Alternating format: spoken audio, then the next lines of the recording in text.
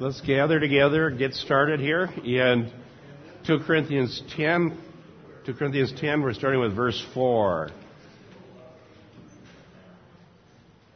We're studying passages that have been more misused and misrepresented over the years than you can imagine. These are spiritual warfare proof texts that most of the time are used so out of context that they have no resemblance whatsoever to what Paul actually was talking about. So before we delve into that, let's begin with prayer. Heavenly Father, thank you for another Sunday to gather together with the flock that you've bought with your blood. We thank you for the means of grace that you provide for us. Thank you that the Word of God is powerful and changes us and corrects us and renews our mind. Lord, we pray for the flock that's scattered around the world that listen. Pray that you would help them find fellowship, that the Word would have a powerful effect in their lives, and that they may know that we love them and care for them as well. So we commit this time to you in Jesus' name. Amen. Okay. Everybody have a good Thanksgiving? Anybody eat anything? I tried something different this Thanksgiving. I just took one portion of everything that was out there on one plate and ate it and quit. It's amazing how much better I felt about 4 in the afternoon than I usually do on Thanksgiving. So, turned over a new leaf. Okay, so we're in chapter 10, and if you weren't here last week, I was setting the stage by pointing out that from 10:1 through the end of 2 Corinthians, Paul is addressing his opponents and rebutting their criticism of him, and eventually he ends with a call to repentance. And as I said last week, in this section, there are two major issues that are behind the scenes that we need to understand Paul's terminology in the context of these two major issues that he's having his debate with these people and calling for repentance. The one issue is the fact that they do not consider Paul spiritual. They consider him fleshly and unimpressive, and that he does not compare very favorably to the super apostles that we're going to talk about eventually.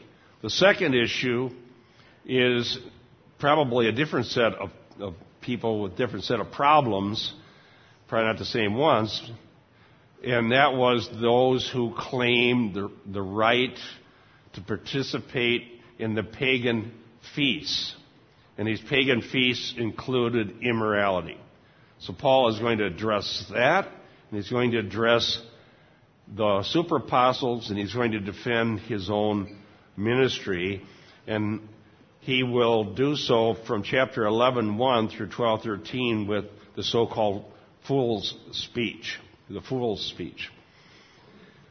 So we did 1, 2, and 3 last week, and remember the issue of the flesh. They regard us, verse 2, as if we walked according to the flesh. And then he changes the term, or not the term, but the meaning. Verse 3, for though we walk in the flesh, meaning in normal human flesh, just ordinary human existence, but we do not war according to the flesh, here meaning what they were accusing him of, which was having a fleshly approach to things, in a sense as a fallen, sinful human. So he's going to use now military metaphor to be bold toward the Corinthians and say that he's willing to go to war. He's willing to go to war with his opponents. And he uses a siege terminology of besieging a city, pulling down the strongholds, taking prisoners, and punishing them. Okay, that's what's going on here. And as I said, this is so often taught because people think it's talking about Satan and demons. Have you heard of pulling down strongholds and seen people doing that? They're shouting at Satan and shouting at demons, and they say we're going to pull down the strongholds. How many of you know that you can understand the Bible better if you actually take the context into consideration? Okay, yeah, exactly. It definitely helps. So, verse 4, for the weapons of our warfare are not of the flesh, but divinely powerful for the destruction of fortresses. Now, it picks up that term flesh again, and meaning in this case not of just human, ordinary existence, not something that he would come up with out of his own strength or his own ingenuity. And his weapon throughout 2 Corinthians is the gospel and all that it entails. The gospel and all that it entails. We see that earlier in Corinthians, where he said, if our gospel is hid to those who's perishing. He says we renounce the hidden things according to shame. We don't adulterate the Word of God. We don't hide the Word of God, but we openly proclaim the truth. And that's what God uses. That's the weapon that we have that God is going to use to destroy the opposition. Okay, the weapons are not of the flesh, but divinely powerful for destruction of fortresses. As we will see as we go forward, the fortresses Paul has in mind are ideas. We'll see that from the Greek. He's talking about reasonings, speculations, thoughts, and ideas. These ideas are what are in opposition to the truth of the gospel. Okay, Carla, could you look up Proverbs 21:22, and Leif, 1 Corinthians 1:18 to 24, Alice, 1 Corinthians 2:5, Troy, 2 Corinthians 13:3 and 4. That was Proverbs 21:22, 1 Corinthians 1:18 to 24, 1 Corinthians 2:5, 2 Corinthians 13:3 and 4, for those of you who like to jot those down. Okay, Proverbs 21:22. A wise man scales the city of the mighty and brings down the stronghold in which they trust. He brings down, what brings down the stronghold? A wise man scales the city of the mighty and brings down the stronghold. Okay, the wise man, okay. In which they trust. Okay. The word of the cross is foolishness to those who are perishing, but to us who are being saved it is the power of God. For it is written, I will destroy the wisdom of the wise, cleverness of the clever I will set aside. Where is the wise man? Where is the scribe? Where is the debater of this age? Has not God made foolish the wisdom of the world? For since in the wisdom of God, the world through its wisdom did not come to know God, God was well pleased through the foolishness of the message preached to save those who believe. For indeed Jews ask for signs, and Greeks search for wisdom. But we preach Christ crucified, to Jews a stumbling block, and to the Gentiles foolishness. But to those who are being called, both Jews and Greeks, Christ the power of God and the wisdom of God. Yes. Now, that is a very important section to help understand the entire Corinthian correspondence. Because you can see behind the scenes, which we have to do in 1st and 2nd Corinthians, always there's behind the scenes stuff going on between Paul and the Corinthians. And things that we sometimes have to think about, okay, what's at issue? Well, in the passage that Leif read, at issue was their love of Greek sophistry. Sophia is wisdom. And they wanted a philosopher trained in rhetoric. That's who they want to listen to, because that impressed the Corinthians. Paul, as we will see in chapter 10 that we're studying now, admitted to not being that great at rhetoric or eloquence. You can see that even from Paul's writings. His writings are not eloquent like the book of Hebrews is, for example. Now, but he'll admit to that, but no more. He won't admit to being fleshly, and he's accusing them of thinking in a fleshly manner. And that when Paul uses the term power, in 1st and 2nd Corinthians. Power. He's talking about the power of God expressed through the cross to save lost sinners. And Leif just read a verse that said that. Okay? And so when he says that his weapons are divinely powerful, we should always be thinking about the gospel. Remember when Paul wrote to the Romans, he said, I'm not ashamed of the gospel of Jesus Christ because it is the power of God.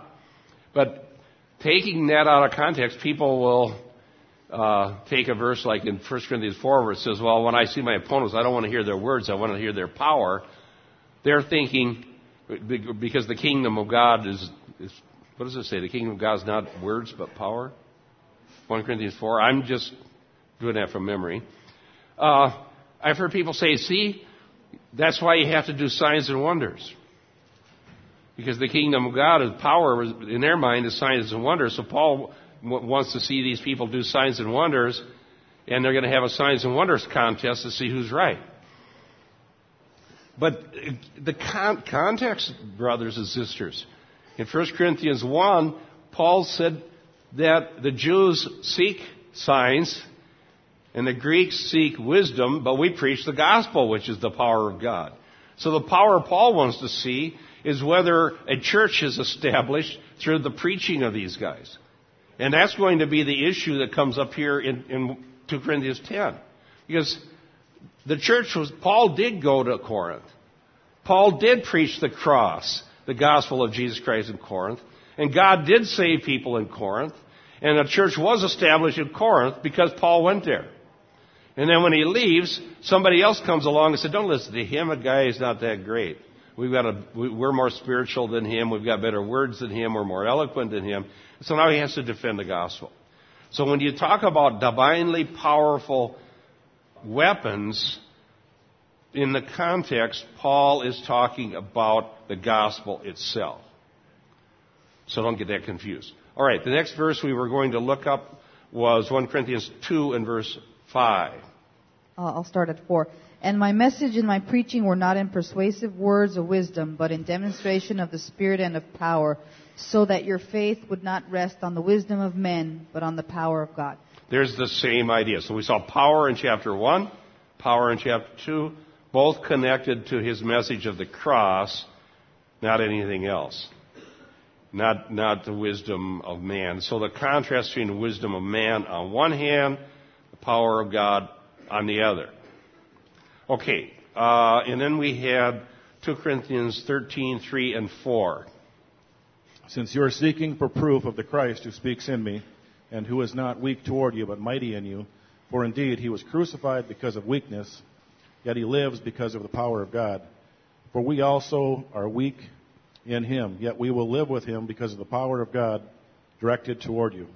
Okay, so again, power. And when the power there is connected to the death, burial, resurrection of Christ, the power of God that raised Jesus from the dead. And that's the power of the gospel. Now, I was going to quote Garland here. Says this, while Paul does not elaborate on the weapons at his disposal, he does emphasize their effect and likens his opponents to mutinous resistors holed up in the city of Corinth and miscalculating that their ramparts and battlements will protect them. Human bulwarks and parapets, no matter how high and lifted up, can never withstand God's power. Paul assures them that he has the capacity to destroy strongholds. He does not identify these high bulwarks, what these high bulwarks represent, except to say they are related to the arguments that oppose the knowledge of God.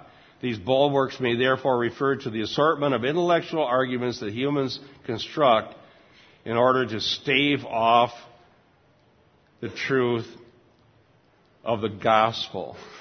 Okay? So what's the battle about? The gospel. And it's waged concerning beliefs and ideas. Here's some of the words he uses: logizomai,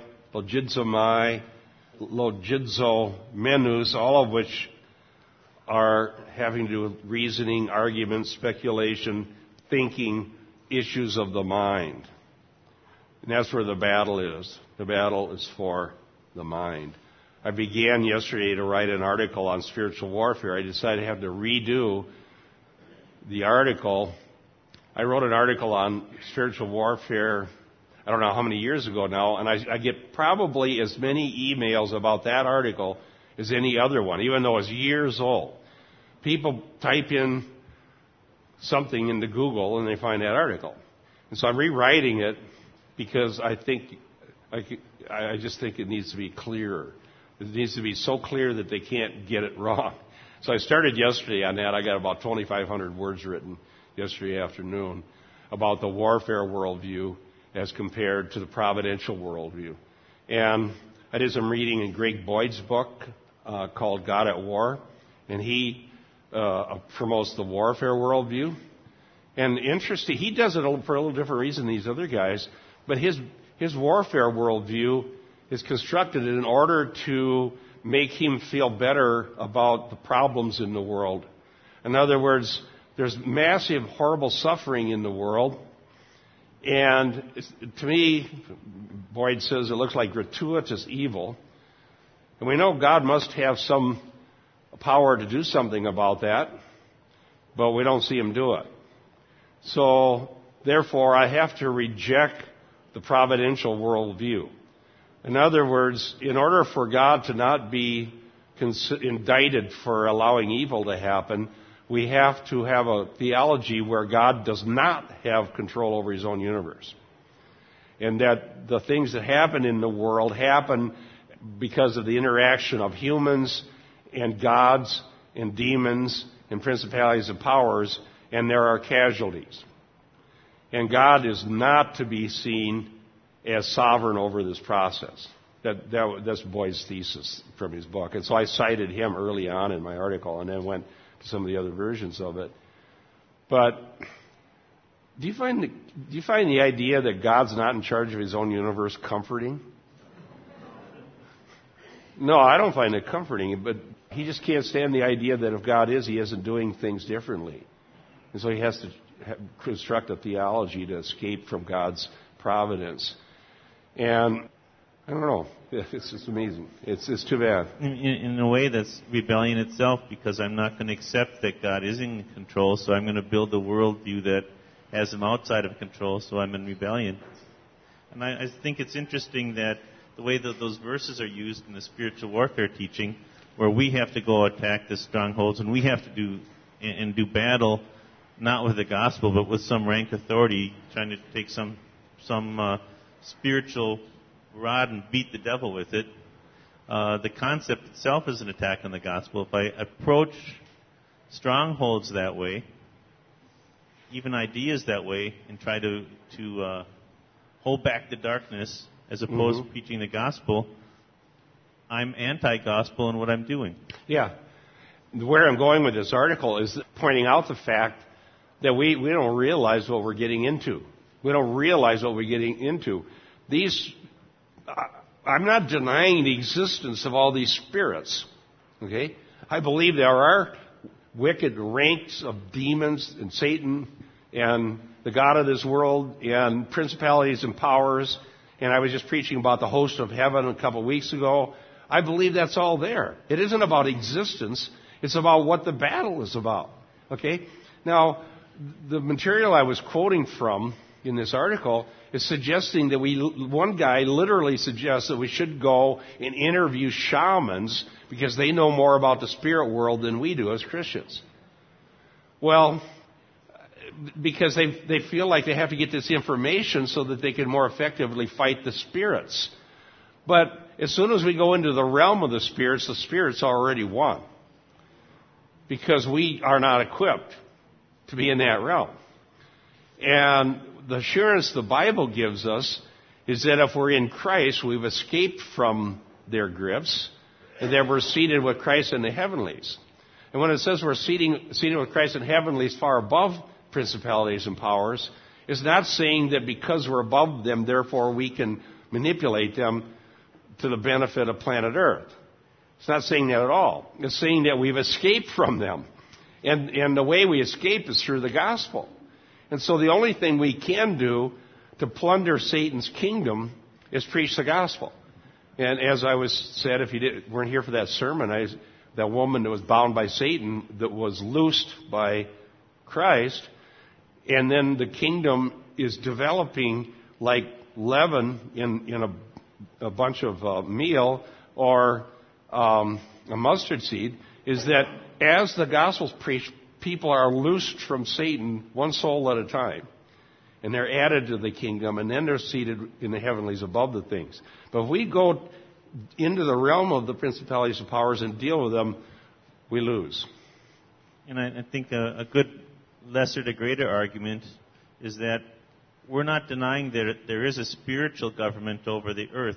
It implies that the Bible says that there is one. Yes. There's a prince of Persia and different spiritual entities, these sons of God, a council of God that God has set up, whatever it is. But inasmuch as God has also set up the wicked, evil rulers that rule this, and He's told us to obey them, we don't have to go to a new country and interview the people and see who the ruler is and try to establish rebellion, take down the civil government, and then go preach the gospel. How much less do we have to do the same thing in the heavenlies where God has also established all those governments, and we just go in and preach the gospel, whatever the ruler is, on either front. I totally agree. And that's the reason, just to explore a little bit. Sometime when we get time, we're going to have a whole forum, and we're going to work out this whole worldview of the host of heaven and how God has been ruling over His own universe since Babel. Okay? So at Babel, the humans wanted to build up, for whatever reason, to become like God or to reach into the heavens or reach the gods, whatever they were trying to do. And God thwarted that and scattered them by using languages, and then established the 70 nations. Okay? And then you have the table of the nations. And then, as I was showing you the other day in my sermon, He put those nations under the host of heaven.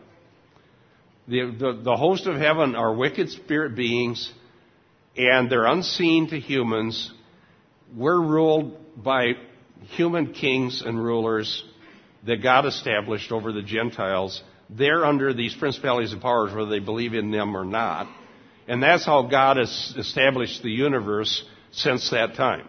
And I gave plenty of evidence that that's true, and I have even more of it when we have time to look at it. But Israel was Yahweh's unique possession. Israel is Yahweh's. You're mine, He said. I'm not putting you under the host of heaven. I'm going to be your king. I'm going to establish priests and kings and stuff. And if you're faithful to me, then you're going to be mine, and you won't be under these hosts of heaven. You won't be under this system. But if you rebel against me, I'm going to throw you back under that, and you're going to be scattered in the nations. Then you're going to be under the hosts of heaven like everybody else. And Stephen said in his sermon in Acts 7, that's exactly what happened. He gave them over to the host of heaven. Okay, so in this worldview, which I'm convinced that we can prove this. Actually, Greg Boyd believes this. He just doesn't believe God's in charge of it. He has a whole section about this heavenly council. It has the same idea, but he doesn't believe God's in charge of it. He believes we have to go into that realm and rearrange it. Okay, so is there a prince of Persia? Yes. How do we know it's in Daniel? We know because it's in Daniel. But what did Daniel do when he found that out? He rebuked the prince of Persia, right? No, you didn't read it. He prayed to God. Okay, if you don't like the prince of Persia, you can always ask God, but whatever he does, he does. Right? You don't like Nero? Well, you can pray for your rulers and see if God will give you a different one, but He may not. God's in charge of this. The only way to escape from the host of heaven is through the gospel. Amen. Then you're transferred into the kingdom of God, and you're ruled by God. That's the only escape. The civil authorities, you submit to them, pay your taxes. They're temporary. Yes? I was thinking, in warfare, if someone attacks your camp at darkness, you don't leave your lanterns in your tents. You go out and take your light with you. Mm-hmm. And we don't have to fight. We have a champion. We have our Lord that fights for us. All we're called to do is spread the light and spread the gospel. Exactly. We don't have to go out and fight. That's exactly right. So, that will be coming out in December, the article. I'm in faith saying I will complete it. I'm trusting that I will. And hopefully shed some light on this. Here, you want to pass it forward here? Yeah, I had a question. You know, when you mentioned that position of Greg Boyd, and I've heard this way of saying this, that anytime that someone creates a god in their own way of thinking, that's in a sense idolatry, because that's not the revealed God in Scriptures on the stance that he's talking about. Well, he would claim, in fairness to Boyd, even though I disagree with him on so many levels, it's amazing. But I saw some things in his book that I was reading yesterday that I have to agree with. Number one, he does correctly identify what the Bible says about the spiritual world. Number two, he defends a literal hermeneutic using authorial intent. And he rebukes the postmoderns and the people that don't believe the authorial intent is important. But I think where he fails is that he doesn't accept any of the passages in the Bible to be literal that say God is actually in charge of his own universe. And because he's more driven to escape from the problem of evil.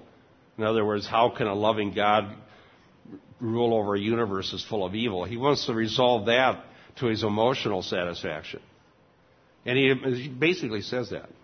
He basically says that. So he can't accept Romans 8:28 or anything like it. I mean, how does he accept the fall of mankind? In the garden. The fall of mankind in that warfare worldview is what happens when humans and spirits interact. There are spirits, there are gods, you have a serpent, you have man, you have free will, and sometimes Satan wins. And then all of these things happen. That's their worldview. And I don't find it at all comforting, but they feel like they have an explanation that we're lacking. Okay, you're the new Robert? Okay, you've been delegated to be Robert. Okay. I just want to say that through the years that I've been teaching, I've always received questions, even from youngsters. What's going to happen in the future when we're with God forever if someone wants to set up their own kingdom? In the future? In the eternity. And I would say, then God will step in and not wait for time, eons like we've had. He will probably demolish it right away and say it's already been done, and we're in it still. Yeah, in fact, it won't happen. Let me explain. That's a good one. How do we know this won't happen in the future?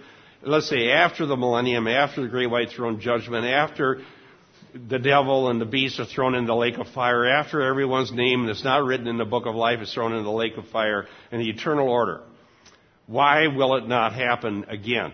Well, that's the big weakness of the Greg Boyd's position, because he puts the principle of self-determination above everything else, including God's sovereignty.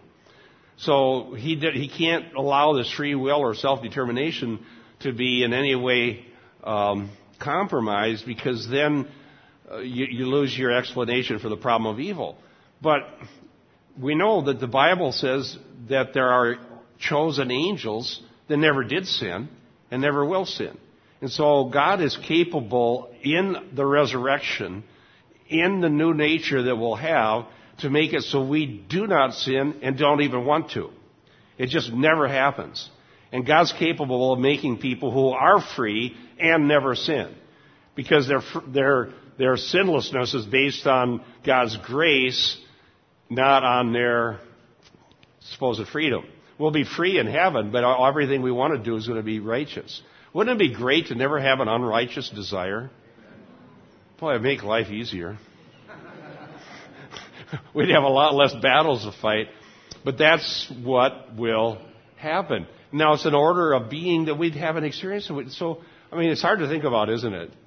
Yeah, it's hard to think about. But there's a way that we will be so that the only desires we have are legitimate. And all illegitimate desires go away. And we'll be like the holy angels in that regard. Yes. Open theism is just one more example of what happens when you don't understand the sovereignty of God. Mm-hmm. Yeah, that's another leg on this whole thing. Well, let's move forward to verse 5 here. We are talking about speculations. That's what I'm trying to do with this article. We are destroying speculations and every lofty thing raised up against the knowledge of God, and we are taking every thought captive to the obedience of Christ. Now, this is very pertinent to what we were just discussing. Okay? Very, very, very pertinent. Because, as I keep saying, this is the theme that's in my mind right now, so you're probably going to keep hearing it. The only thing that separates us from pagans and paganism is special revelation.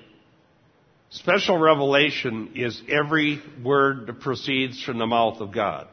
What God has said to us about Himself, about the world we live in, and everything that has to do with that world spiritually is all we know about that spiritual world. We can know general revelation through science, but that's not saving knowledge. Now, whenever we are unhappy with what God did say and prefer to create a different worldview, we're dipping into paganism. And then back to Greg's book that I was reading yesterday, he starts his book out by describing the pagan worldview from the mouth of pagans, and then, having described it, saying that's the same worldview the biblical authors have. The only difference being the God, the supreme God of the biblical authors is a little bit more supreme than the supreme God in the pagan worldview. It's amazing that you'd say the pagan worldview and the biblical worldview are the same when they're really diametrically opposed to one another. See, now when we start thinking that way, what are we doing? Well, we're speculating. Here's what it says. We're destroying speculations. And the word in the Greek for speculations is logismos, and it means, according to Lau and Nita, one of my resources, deceptive reasoning. In this context, it means deceptive reasoning. It may seem right to man. It may seem more reasonable than believing God is in charge of His own universe. It may seem more reasonable than believing that God is going to save both Jew and Gentile through a crucified Jewish Messiah. It doesn't seem reasonable. So the sophists come up with their own reasoning.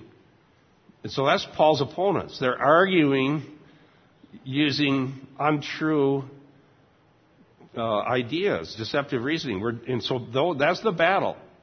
Paul's going to destroy those. And in the term all or every is used 3 times in these 2 verses, 5 and 6. Every lofty thing raised up.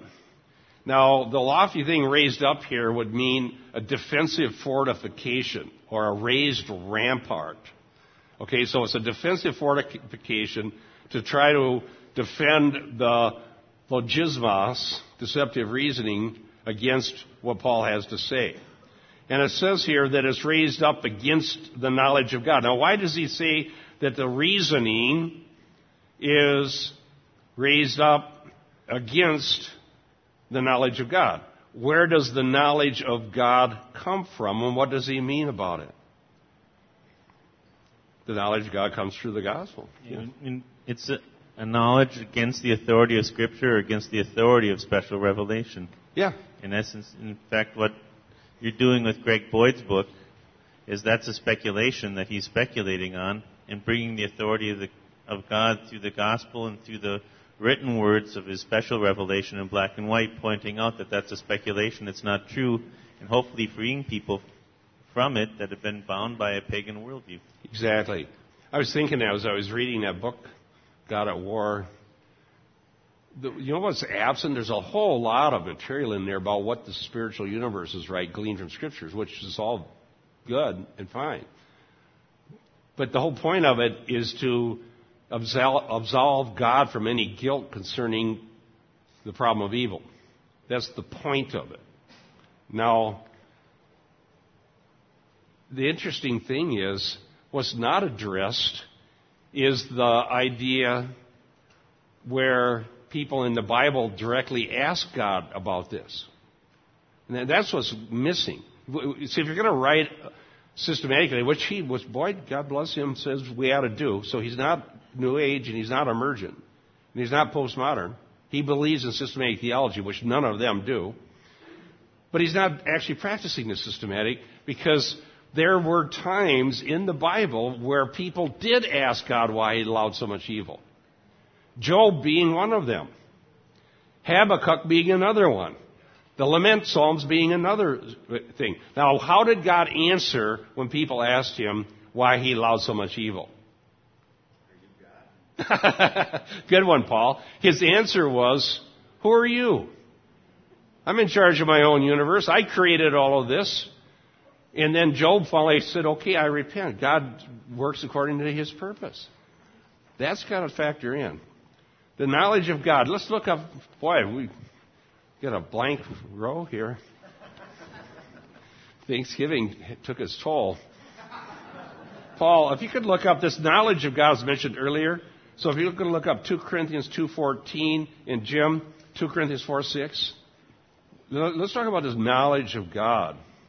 But thanks be to God, who always leads us in his triumph in Christ, and manifests through us sweet aroma of the knowledge of him in every place. Okay, so that was that one about the triumphal procession, and that the knowledge of God is manifested through Paul in this triumphal procession. And so we know that the knowledge. See, when we take the idea of the knowledge of God, let's just take that idea, the phrase, knowledge of God. There's actually two possibilities, and it's used both ways, I believe, in the New Testament. One of those is to understand it relationally. The knowledge of God meaning, now that I'm saved, I know God. Meaning I have a relationship with him. I know God as my Savior. And the other way would be, another use of the genitive would be the knowledge of God, meaning knowledge about which God is the object. Knowing who God is in his character, in his attributes, and so on. That's true too. We need both of those things. We need to know who God is objectively, according to his own self-revelation, but we need to know him relationally in a saving way. Okay? A person, I would defend the idea that if a person was objective enough and an expert in reading and understanding languages, that such a person could construct a theology about the knowledge of God even if they were unsaved, if they were willing to do it. Because it's in the Bible and is revealed objectively. They may not be motivated to do it, but they could do it. And I've actually seen that happen. Okay? For example, in the Theological Dictionary of the New Testament, under the entry for pistis, faith, the essay in there that explains what the word faith in the Greek means, starting all the way back with classical Greek, Septuagint, intertestamental literature, New Testament literature, and then coming to conclusion about what the word faith means in the Bible. That entry was written by Rudolf Bultmann. You know who Bultmann is? Yeah, he was a heretic who demythologized the Bible. He didn't believe that a lot of the things the Bible said were true at all. But in his entry in the Theological Dictionary of the New Testament, it's brilliant. He knew what Paul meant by faith, because he was an expert in the language, and he could read what they were saying. So it's possible to see the objective values revealed in the Bible without having a relational knowledge of God. Now, when he didn't have his theologian hat on, in the sense of, or Greek scholar hat on to write this essay and get it right, and he took that off and he went and put a different one on, then he trashed it. Says something altogether different. Okay, so the other one was 2 Corinthians 4:6. For God, who said, "Let light shine out of darkness," made his light shine in our hearts to give us the light of knowledge of the glory of God in the face of Christ. Okay, that's the relational one. That's the shining in our hearts so that we might have this glory, the knowledge of the glory of God shining into our hearts. That only happens through conversion. But it doesn't mean, how would you say it? It doesn't imply an existential understanding of Scripture, that Scripture has a meaning that you've drawn out, not objectively. Okay, now, the knowledge of God here, relational in this context through the gospel, then we're taking every thought captive. The word thought is noema, and that would be the content of reasoning, which is used in 2 Corinthians 4:4. Mary Alice, if you could do 2 Corinthians 4:4 and see how this idea is used there. Oh, actually, read 2 Corinthians, 4:4. The God of this age has blinded the minds of unbelievers so that they cannot see the light of the gospel of the glory of Christ, who is in the image of God. Okay, so there's a blinding that is what is creating the captivity for the lost people in the world. They're blinded by Satan so they can't see the fact that this is the way it is. And this is blinder. So how did Paul attack that blindness? By preaching the gospel. By preaching the gospel. Taking every thought captive to the obedience of Christ.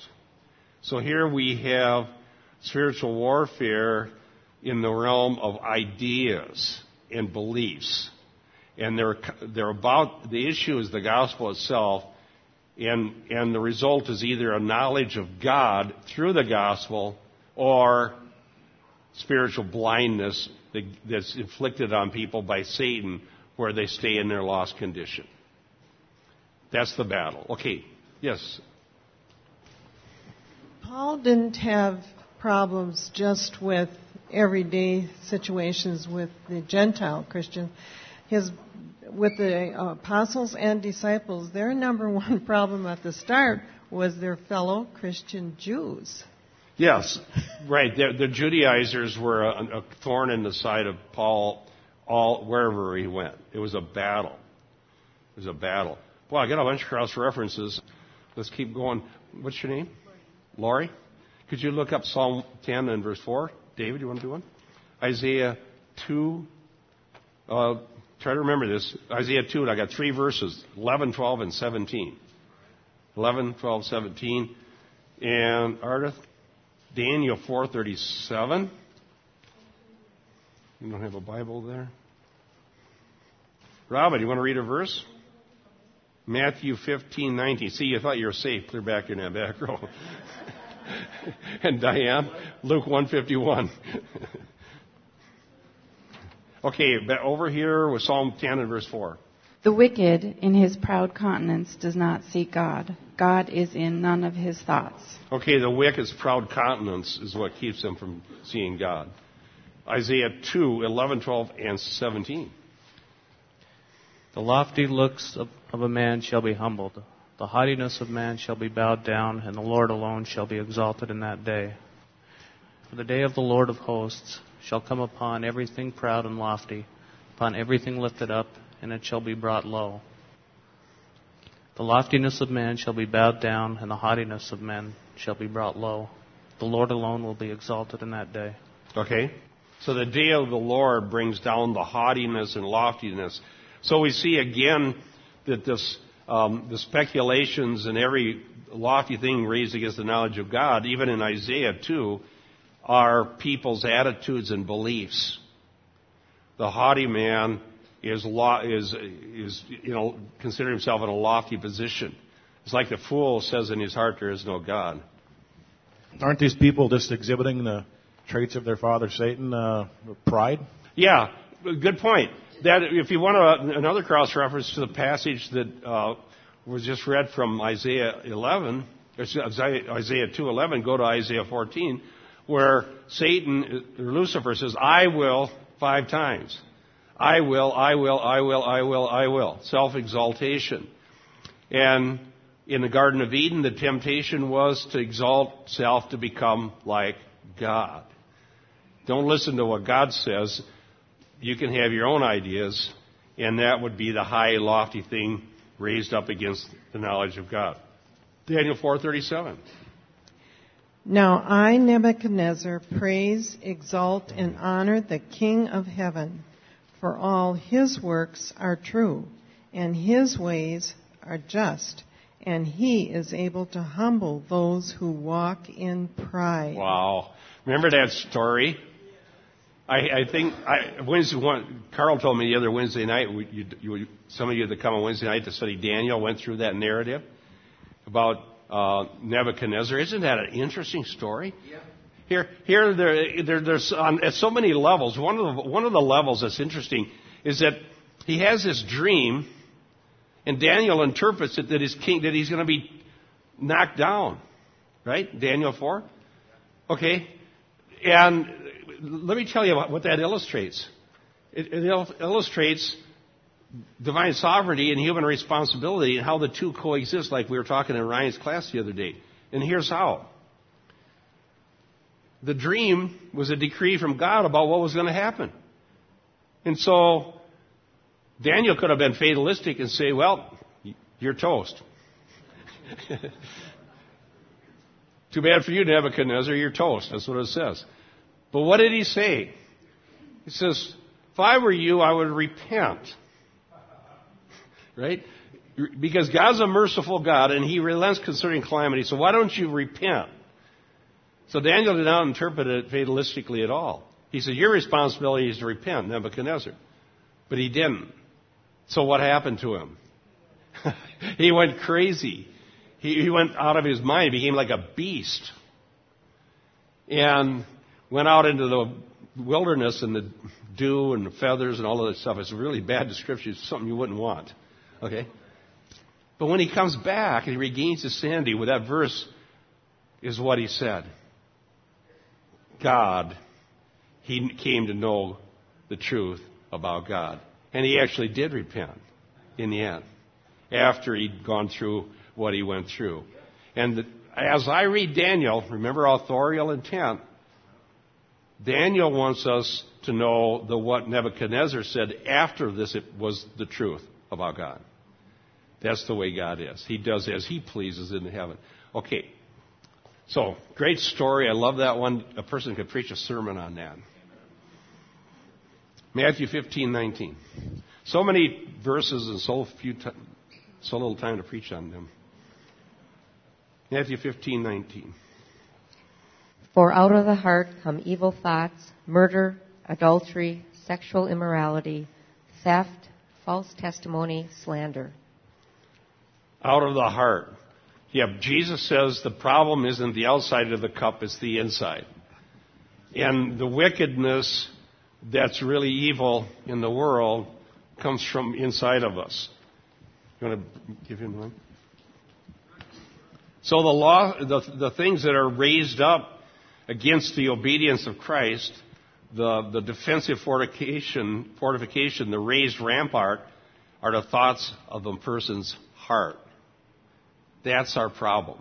Yes, Paul. So, in practical, how we apply this, do we understand as simply preaching the gospel? I mean, it's not simple, but is that preaching the gospel, or is that preaching the gospel and apologetics, where we are combating the thoughts themselves, and we're... Okay, good. Paul, very good question. And if you didn't hear it, he said, is this just preaching the gospel, or is there apologetics as well, dealing with the things at a worldview level? Well, I believe both, because the Bible says both. Okay?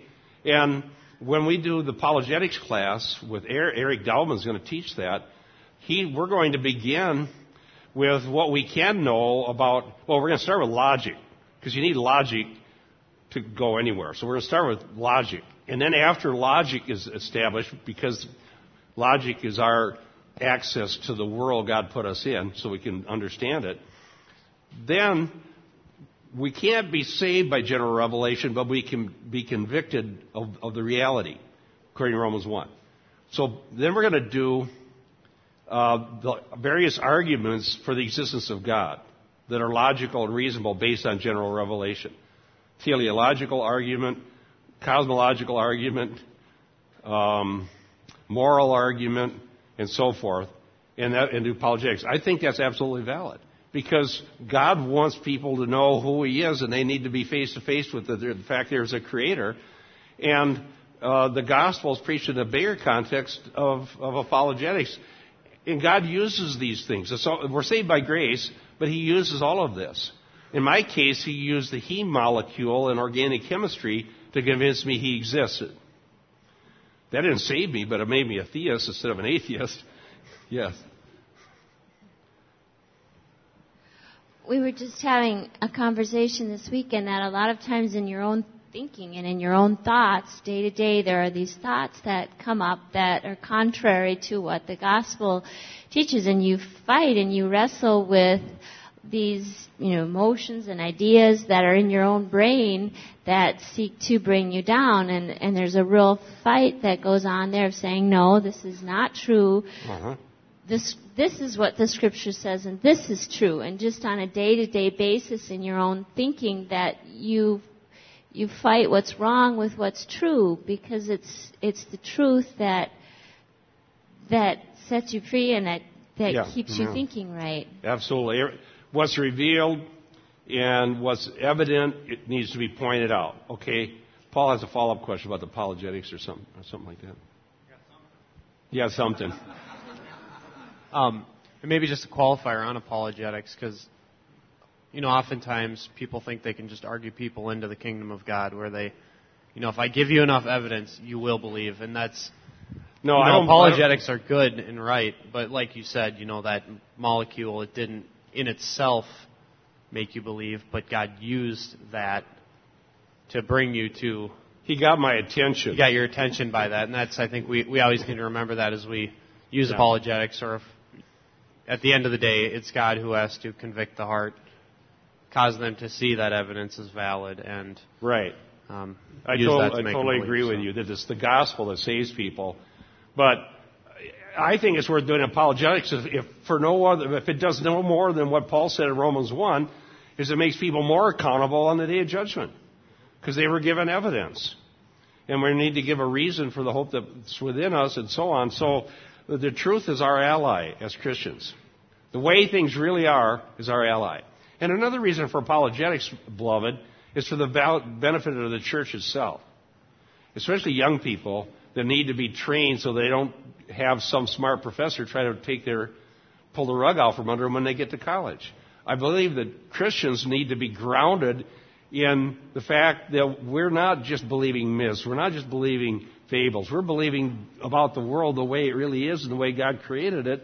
And we have a solid reason for our belief that's grounded both in special revelation and in general revelation, both of which are our allies in the battle. Now, here's the battle, as I see it now, is the fact that paganism is always on the attack. We are always surrounded by the pagan temptation.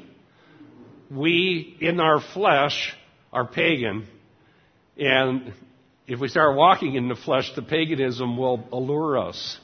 It's always like a big magnet trying to pull us in. And we need the truth of the Bible and the gospel as to help us battle against this, because, like you were saying, Carla, our minds are going to go the wrong way unless they're continually instructed in the Scriptures. Yes. It also gives the Holy Spirit something to work with in reaching and convicting the elect. Yep. And God uses means. But there was one more verse here. Oh, sorry, Keith. I'm going to hand that back to Diane. She's been sitting with that verse patiently for a long time.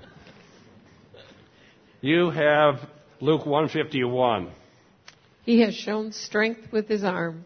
He has scattered the proud in the imagination of their hearts. That was early in Luke. Who was it? Simeon that said that? No. It's Mary. Mary. Yeah. So God... Lawrence. Carla's comment made me think of a verse that I think is a great, concise response to the pagan worldview, and it's Proverbs 16:25. There's a way that seems right to a man, but in the end leads to death. Yeah. Amen. What seems right to a man?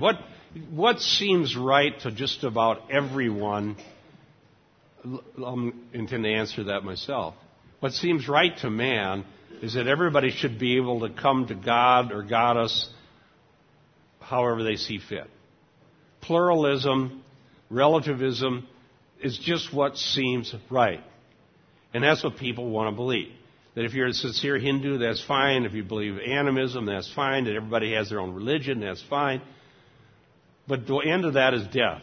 What is right is that God has spoken. And if we don't listen to him, we'll be pagan. Yes. I think that it's important to, while we have different traditions around the world, Hinduism and Buddhism and other things, that when we're saying pagan, it's not necessarily reverting to Hinduism. You can have a Christian paganism. We might take our culture and make a Christian paganism. In essence, that's what Roman Catholicism became, was a Christian paganism, when I have all the attributes of a pagan worldview under the guise of Christianity. We have Christian paganism coming in with the mysticism. It's Christian paganism coming in with the emergence. So it's a pagan worldview in the guise of Christianity. Under the guise of Christianity, which is even worse than regular paganism, because it's more deceptive. In fact, the working title of my article is Spiritual Warfare, the Paganization of the Church. And I don't even know if that's a word. It is now. The paganization of the church. Every pagan society has a shaman to help them interact with the spirits. You just study anthropology. And just, what are people like? If you just put them, they're somewhere, anywhere in the world, just anywhere in the world, there's people, and they've been there for centuries. What are they like? They'll all have shamans that interact with the spirits. They all do. Because they know the spirits are there, but they don't know, and they know the spirits are probably bad, and they just need to figure out how to manipulate them for the good. Yes? Even within Christianity, Arminians think they have the ability to come to God. Who has the ability? Arminians. Well, I know, but I don't agree with them. I don't believe that the gospel of human ability is the gospel of Jesus Christ. Yes. Even in even in a worldview where it's maybe less animistic, or if you will, out in Boston, I see a lot of people that end up exalting man as the god. Then instead of deify man, instead of you may not believe in God of the sky or whatever, but you end up having a man that's a god, and then you have to try and understand, get in touch with what the spirit of man is trying to say. Well, when it does that, let's take Marxism. In the whole Soviet era, they wanted to take their exalted idea about man and enforce it on the people in order to push paganism out of people by using total secular materialism. But for all the work that they did, they never succeeded, because the paganism is built into the people. The second that went away, everybody went back to their mysticism. Yeah. And there's more mysticism now in Soviet Union than before there was. Yeah. Yeah, they could not suppress it, even though they really, really tried very hard to suppress all religion whatsoever in their atheistic worldview. And it didn't change the wickedness of man. The people that say, well, the problem is Christianity has caused all the problems in the world. Look at how many millions were killed by the atheists in the Soviet Union. Millions and millions and millions. Man meaning nothing. We'll just kill them. Oh, man, we're going over. Interesting discussion. We'll continue this. Larry cut off at the... No, I got a couple of books from MacArthur I read a few years ago. I think one was Vanishing Conscience and the other one was Reckless Faith. And I think what you're talking here is one of objective truth and one of subjective truth. Yeah, the subjective will always lead you astray. Okay, see you upstairs at 10:30.